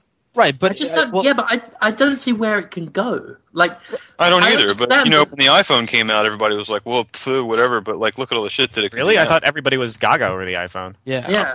Well, okay. Here, the thing with the iPad is that you say that Apple's, not gonna, they don't know, and then, they're not going to. But the thing is, they're gonna have everything to do with what's on the iPad because just like the iPhone and everything else that's Apple, it's a closed ecosystem because they're gonna have to prove every single app and every single game that appears on that device. You're talking the fucking horseshit again. I'm not. Shut up and listen to me. That's not a counter argument. That's you saying mean things and then not talking anymore. Not either. It's what my point is. Like, in a year or two, if the iPad is cool, Apple will have had nothing to do or very little to do with what makes it cool. Basically, they won't all the software, all the shit that you will use it for, will have been conceived by someone who's not Apple. Yeah, no, that's fair. I just think that again, as someone who Apple is basically handing you a box of fucking Legos right now, and they're standing on stage like, check out these fucking Legos, and then if somebody builds the goddamn Death Star out of it or whatever, Apple has almost nothing to do with that except that they provided the Legos. Yeah, but I still think that if the way that Jobs presented it was like, like he's like, oh, this is the, like I said, the pitch that is the middle ground between smaller devices and laptop computers, and it's, we thought that they were netbooks, but no. How is it not that? Wasn't that solution? How it's not? I would, other than multitask? In all respects, I would rather have a netbook. Wouldn't you? No. Tell me how it's not what they're saying it is. Because it's bullshit. Because of the closed ecosystem, the fact that you can't do the things you can with an iPhone or an iPad with a netbook without going through a great deal of trouble to jailbreak it and then doing all the shit that you might just not do. Can I just ask what you do? Hold on, wait. What do you do on an iPad that you can't do on an iPhone? And I'm not trying to be smart or anything. Like, what can you do on an iPad that you cannot do on an iPhone, apart from look at things bigger? Well, there's a lot. Increase. That's the thing. That's what it comes down to. If that's all it is, then it's not a middle ground. It also has. Whoa, one at a time. Submit. Sorry, Aaron, go. Oh yeah, Aaron has to talk. No. It's okay. Please submit. Go ahead. Okay. Well, I mean, for something I can tell you right now what it does. Does anybody have an idea? It does apps. It does. Okay, so say you want to do a Word document on a phone and on your iPhone. And I'm not even sure if you can do that or not, right? I have no idea. And if it does, it probably sucks. But one thing this does is kind of make a little bit of it's like a smaller netbook in this respect is that you can buy iWorks apps, right, and use them as you normally would at home. And you can also connect the little keyboard to help you out too. If you think about just our application of it, just out in the field, right, say we had iPads instead of netbooks, which are bigger than iPads. I would much rather have an iPad. But we could do quick blogging just instantly. Well, yeah, but you'd have to have that little keyboard dongle attachment thing. And you don't have to either. I mean, you can just use the keyboard's fairly large. No, you don't have to, but yeah, but I'm sure that keyboard's a piece of shit. By all accounts, the built-in keyboard. No, well, not a piece of shit, but I'm sure. I mean, it's a touch keyboard. There's no way that's going to be as. Have you ever used an iPhone? Yeah. Do you own one? Did you let it get used to like how you do it? I own an iPhone, and the touch keyboard is not as good as a regular keyboard. I think the point that's being made is that everything that's good about it is an incremental improvement, or is just something slightly different or slightly more gimmicky than what a netbook has, and everything that's bad about it, a netbook has, or a netbook doesn't have. Whatever. But here's the thing, though, and gaming-wise, as far as it concerns us, we haven't seen anything interesting that an iPhone can't do. And it's certainly. Well, let's back this up and give it a fair shake. Developers have had 2 weeks with this device as of that day. Okay, number one, and number two is this thing has more horsepower. It does more things. It won't do anything dramatically different from the iPhone. Like, you will still tilt and steer and move your hands. Deal is, you have a 10-inch screen now. Imagine how much more stuff you can do with a 10-inch screen, and that kind of browser portability as well inside the iPad. Like that opens it up quite a bit. Yeah. And the other thing is the 10-inch screen has just about as many receptors per square inch or whatever the fuck it is as the iPhone does. So your iPhone, you have the whole screen, you have maybe God knows how many fucking receptors are in that little 4-inch screen. With the iPad, you have 9.7 inches, and there are fucking thousands of points that your finger can be recognized all over the whole screen. It just opens up. There's crazy shit that you can do with that. There's a lot of games that could. I think that the screen is what's going to make it worthwhile. I would love to have one, but here's what it comes down to. Okay, and this is what I think a lot of people are feeling is that I would love to have one and play around with it. I am not going to get this first iteration though, because if it's anything like the iPhone, it's going to be worthless for the first generation and then okay on the second. If only because it's almost as though Apple likes to beta test their products. The first run is never as good as it could be. The first run iPhone was not spectacular. It was definitely different and showed a lot of promise. But here's what I don't get: how, and I'm sure you guys have already brought this up, but how the fuck does a device like that launch without Flash? I was going to bring that up as well. Yeah. If you're going to use it for web browsing, it's really tough. It's a gorgeous device, and I really like it. But I have I have a netbook, I have an iPhone, I have no need for an iPad because of that combination. It runs all of my iPhone apps. That's great. It runs them at low resolution or full screen. That's awesome too. But so far, none of the games that are currently available on the iPhone are compelling enough to really merit me wanting to get a huge ass screen for it. Watching video and stuff, that's really cool too. But if I'm in a place where I don't know, fuck, I just yeah. Here's what it really comes down to is that this fucking thing is just not for us. Yeah, this is made for somebody else.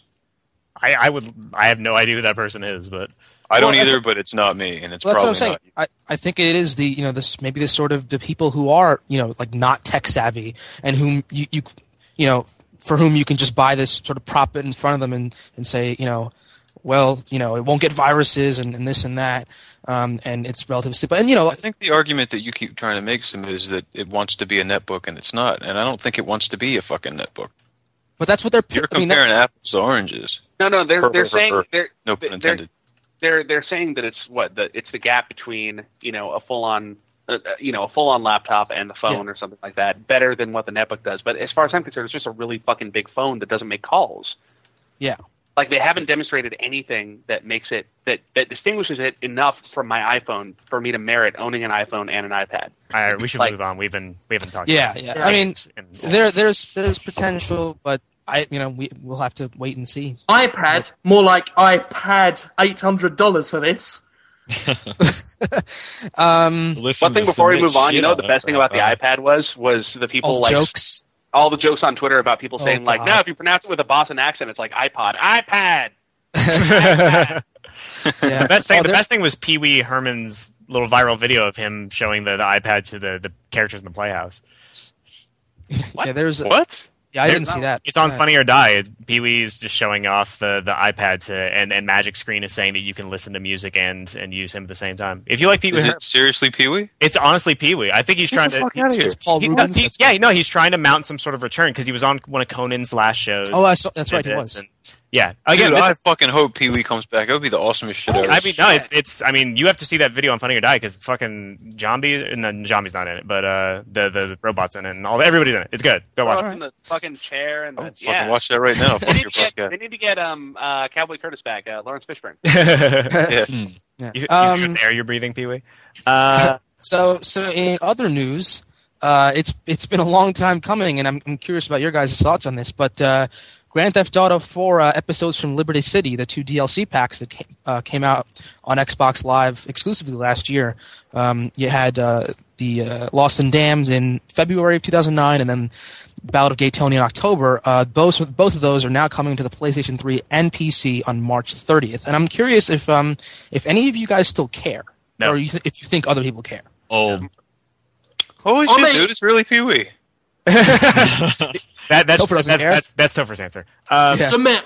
I'm eating my dinner. I don't give a fuck. Yeah, I don't think anybody really. Liberty City story. Aaron, do you want to do that Shenmue? You're not gonna stop eating. Well, not talking. Oh, you're not saying words. Yeah. I'm just What's the story now that Sega says that they want to do, that they would consider doing Shenmue 3, but they think it wouldn't sell very well, so they want it to be platform exclusive, so it can be financed by a key platform developer. Yeah, basically they'll trade exclusivity for fun. Yeah, they're about 6 years too late. No one gives a fuck about. No, seriously. I love Shenmue so much. I do. I adore it. Sailors, whatever. But no one else fucking does. The only people that do are nerds like me. No one else remembers what it is. You can't push, a sequel like that, because nowadays, yeah, you can be like, oh, it's a revamp of this classic game. That game isn't that old. It's just fucking missed the mark. No one remembers what it is. No one cares. Don't do that. Don't, it's just don't. Would you know what though? Not There's a buy possibility. the story? Oh, I would buy the shit out of it. It just seems like a really stupid idea because There's a possibility Sega knows that though, and they just this is their way of saying there's gonna be no new Shenmue by basically offering this fantastical idea that's never gonna happen. Yeah, Microsoft or Sony are not gonna buy this. It seems fucking ridiculous to me. They'd be like, well, if only a Microsoft or a Sony would swoop in and say, I'll publish that, because otherwise it's never coming out. So they want people to just go bark up those fucking trees for them as opposed to making those proposals themselves when they know that any self-respecting publisher is going to take one look at it and say, there is absolutely no market for that. There are 8 people and I'm 3 of them. Well, do you also are you just afraid of sort of what it could be? Do you not want them to just dredge up the memories you have of 1 and 2? Are you saying that I'm afraid of their failure? Is that what you're suggesting? Sure. Is Shenmue a franchise that you care enough about that you think that someone conceivably fucking it up would be devastating? No, because it couldn't. How much more devastating could that be than it never coming out at all? I mean, I can invoke cognitive dissonance on plenty of series that had really shitty iterations. I do that constantly. Grandia is a really good series for that. But no, I just at this point it just seems completely. I don't even know why they keep bringing it up. It's never going to happen ever. It will never happen. There's just no reason to put that out. There is no market for it. You can't do a sequel to a game that barely any people played to begin with, and nobody gives a shit anyway. That's called Yakuza, and they do it all the time. Okay, now that series is fucking awesome. This is what Sega does, man. This is why they don't make consoles. But what irritates me about it is that I get excited every single time I see Shenmue come up in the news. I get really fucking excited because I'm like, oh my god, I hope so. But then I'm like, wait, no. Because I put all the facts together in my head and I say that's never, ever, ever going to happen. Of course it's not going to happen. They keep bringing it up to fuck with me is what they do.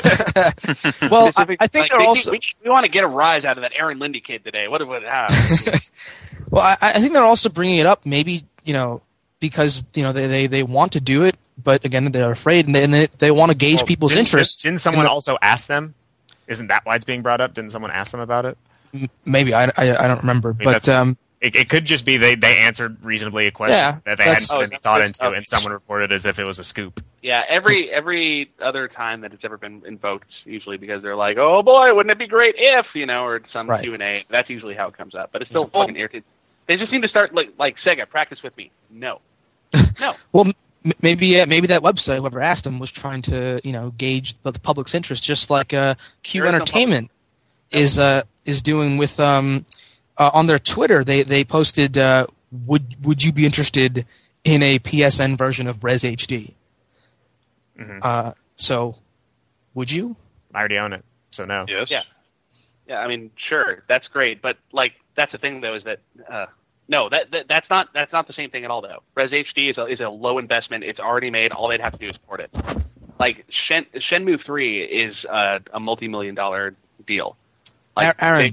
What? Aaron, you ruined my segue. I had moved already to the other topic of Red HD. Oh, is that what you're doing? Oh, okay. Yeah.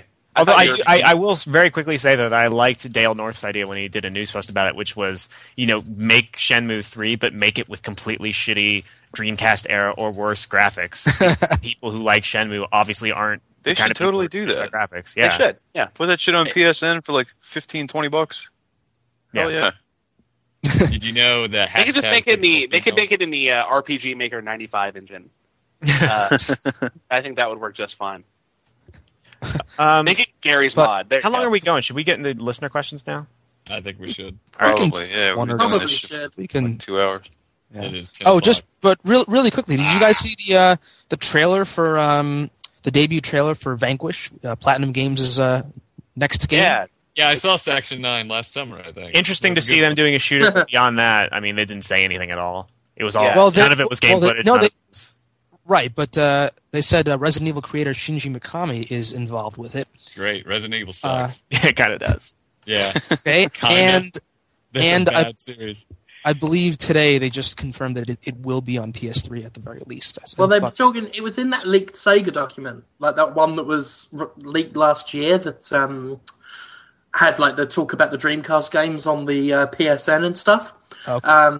And Vanquish was actually mentioned there, but obviously no one had ever heard of it, so no one paid any attention. And then suddenly, Vanquish has popped up, and so people like looked back at the document and was like, "Fuck, there it is! It's Vanquish just there," and they was mentioned for the PS3. That document is like the Dead Sea Scrolls.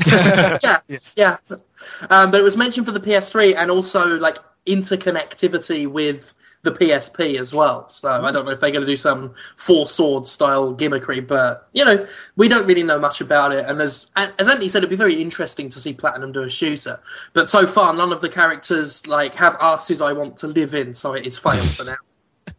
Yeah, I mean, I don't know. The trailer made it look a lot like that. It reminded me a lot of that. What was it? The first trailer for Halo 3 where he gets in that bubble shield or whatever. That's not the best comparison to make, because if there's any game that didn't match up to the awesomeness of its trailers and its marketing and all that, would probably be Halo 3 with all the documentary stuff they did. I don't know. Very true. Didn't play it, but of course. I mean, it looks cool enough, so we'll have to see. All right. We had some email listener questions. Let's do one of those and then jump into the shit from the post itself, shall we? I said that under the assumption that someone was looking at, and I haven't anybody to look at them, so I don't even know what the fuck is wrong. Right, so I'm opening my browser right now. If you can help me out. We have email questions here. Did you know People Please Stop is a trend in San Francisco on Twitter? People Please Stop? Hashtag People Please Stop, man. And you just go hashtag People Please Stop and you just say shit. Like, that's what Twitter's about. I don't know if you guys knew that. You just say shit. I've got a question here from Richard Blaine. Who, you know what? And speaking of that, man, whoever thinks fucking Assassin's Creed 2 is history, eat it. Dude, you're fucking insane. Okay, I'm done. Are you sure you're not Peter Weller? Because doesn't he have like a PhD in like art history, Renaissance art or something? Wait a minute, I just came back. I heard Assassin's Creed 2 mentioned. What the fuck?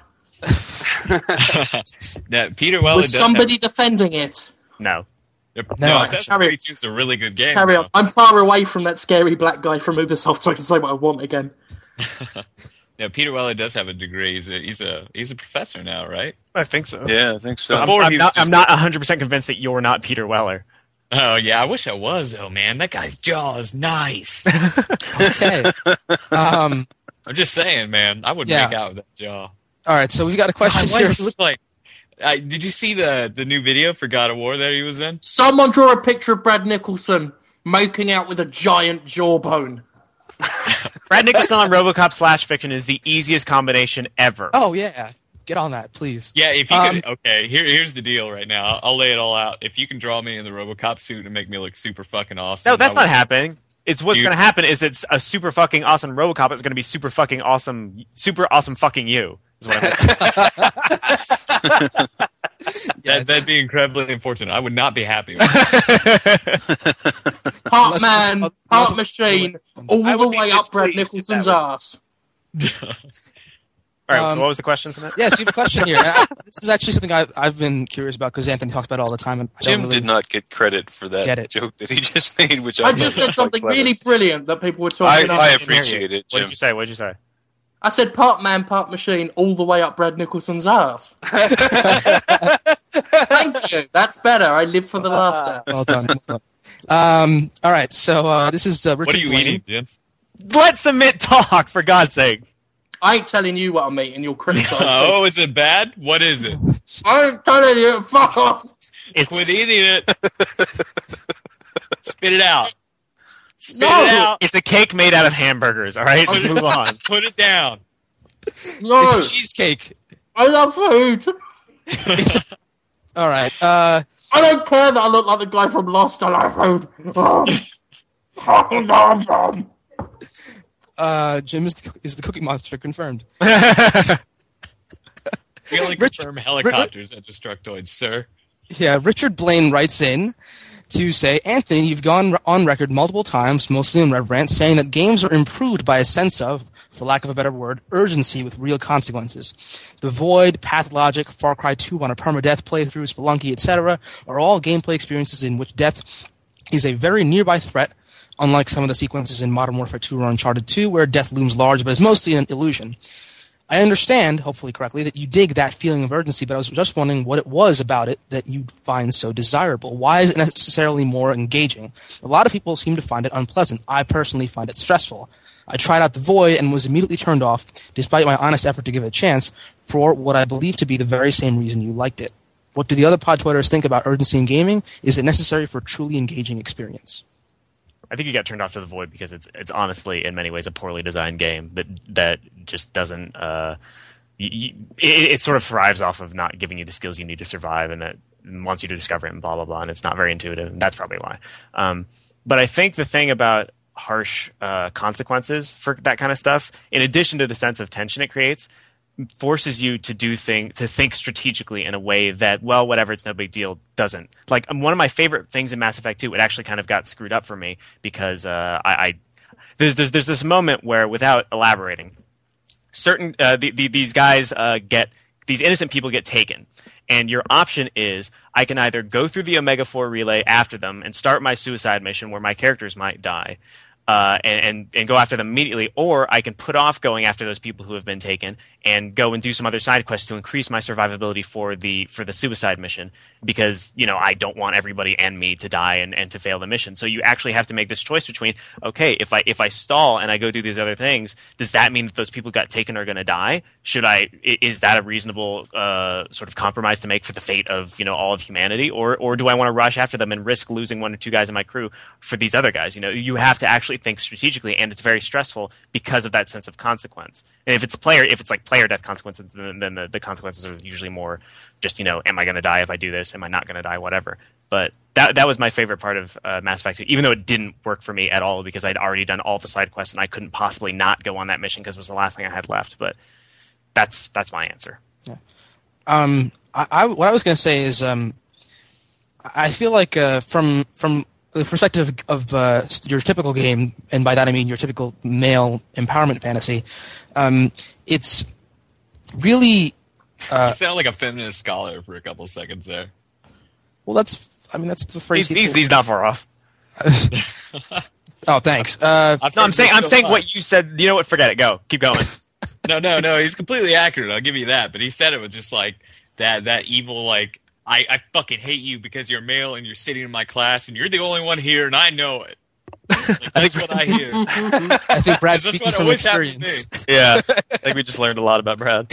Yeah, but anyway, No, I'll back Brad up on this because when I was at college, and there's all these women who had trouble with their boyfriends, and then they'd look at me and go, "Oh, you male," and I'm like, "Fuck off! None of you women are having sex with me, so don't blame me because of the cocks you choose to slide up and down your greasy hole." I love this shit, man. As I was saying, for games like that, I think it's really effective because it creates this huge tension, and you're always on the edge of your seat. It's very thrilling to be to have this sort of this weight hanging over you of the potential of death, and with strong consequences. And even for games in which you can, even for games where there's checkpoints and you don't lose all that much or whatever, and you just have to start the fight over, it's still, at least for me, enormously empowering and thrilling to say, like I said, I was playing God of War 2, and the boss fight I was talking about, I got through that like right at the very end with a sliver of health left, and just did this awesome like combo and magic use to finish the fight off. And then I finished it, and I was like, well, actually, I'm not going to do it because Aaron's here. So, Aaron, could you please make the noise that when you're excited about things? I wasn't paying attention. What am I supposed to do? Make noises? Yeah, I don't know. What fucking noise? No, like a fucking lion roaring when you make. Oh, yeah, that. That's what I wanted to hear. So that was what Aaron just did right there. That is what I felt when I beat boss battles with a sliver of health left, and that is it's empowering and it's thrilling. It's fun. Next question. Let's go. Quick hits. Drowning Rabbit wants to know, what's the game that you've put the most time into? Dragon Quest 8. Dragon Quest 8? Yeah. Oh, wait, no. Actually, no. Bullshit. Final Fantasy Tactics Advance. I put like 130 hours into that game. Yeah, that game is worthless. Yo, I fucking hate that game. How do you even play that shit? Your inflection is my favorite thing in the world. What's that? Brad's inflection is my favorite thing. I know, it's great. Fucking hate that game. Hate that shit. God. How did you get past the first hour? Here's the thing. I hated the story. Fucking loved the gameplay. Yeah, you had to eat it for like 5 hours, didn't you? And then you're all right, yeah. I can play this Yeah, game. no. I mean, like in all other respects, I'd prefer to be playing just standard Final Fantasy Tactics. But I think the gameplay in Tactics Advance was a lot better. Right. I can never get even with the law system, which I didn't totally agree with. I'm not saying it's the best game ever. I'm just saying I spent I did every single quest in it, all 300 of them. And so I put in a fuckload of time into that game. By the time I was done, my characters were like unto gods. It was ridiculous. All right. Anybody else? I played probably Elder Scrolls for 120, 150 hours. God, I fucking hate that game. Oh shit! I do too. So we can double team Brad on that, or just I actually quite like Elder Scrolls. I just wanted to. I'm trying to put a little Nicholson in the voice. It's not working. I need a little Brad in me. I need the Brad in me. You and RoboCop both. Yeah. Anthony's too smart for fucking Morrowind. I know. I like my time to be wasted in a slightly different way. Like, there's too much walking. Like, I'm okay with my time being wasted by Far Cry 2 for some reason, because there's no reason I should have to drive for as long as I do. But just being in a car is somehow more appreciable to me than just walking around, which is what Morrowind. But man, high adventure starts with you have to walk through a fucking checkpoint that regenerates every 3.5. Yeah, no. My game is Far Cry 2, but like. As much as I play Far Cry 2 and as much as I get out of it every time, like, I'm never going to be able to like forgive some of the things about this game. Like, if anybody, as much as I love Far Cry 2, the certain things that happens, if anybody tells me that they don't like it, I will immediately understand why, and I will never fall into some sort of fanboy thing where I go, no man, you got to like for this reason, because there's a lot of reasons not to like that game.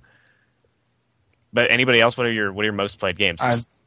I mean, I don't play RPGs, so I don't have like a crazy number of game. I probably put over 100 hours into GTA San Andreas and maybe Vice City as well. Damn. But I could see that. I could see that happening in San Andreas. That game was fucking ridiculous. Yeah. The problem with that was that it necessitated that much time. It did. Yeah, it did.